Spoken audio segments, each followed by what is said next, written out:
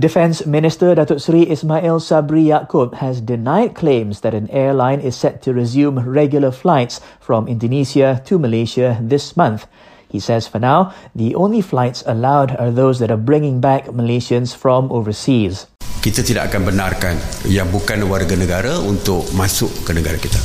Yang boleh mereka bawa daripada Indonesia ke daripada mana-mana negara sekalipun adalah warga negara Malaysia.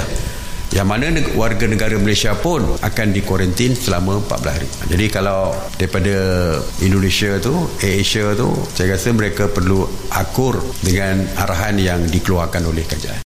On another note, he says some 2,900 public and private varsity students will be sent home from their respective campuses today. They include students in the peninsula who wish to return to Sabah and Sarawak.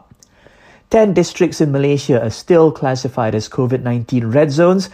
According to Health Ministry figures, they are located in Selangor, KL, Johor and Sarawak. Perlis, Kedah, Kelantan, Perak and Penang are the only states that have 0 active cases.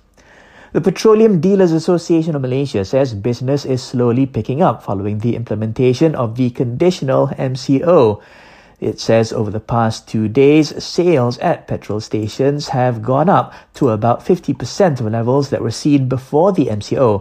This is compared to the last 5 weeks, during which the industry saw losses of about 170 million ringgit.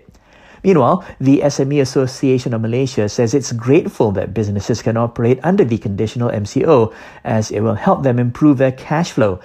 Its president adds for now the biggest challenge for SMEs is to adapt to the new SOPs, including monitoring the health of employees.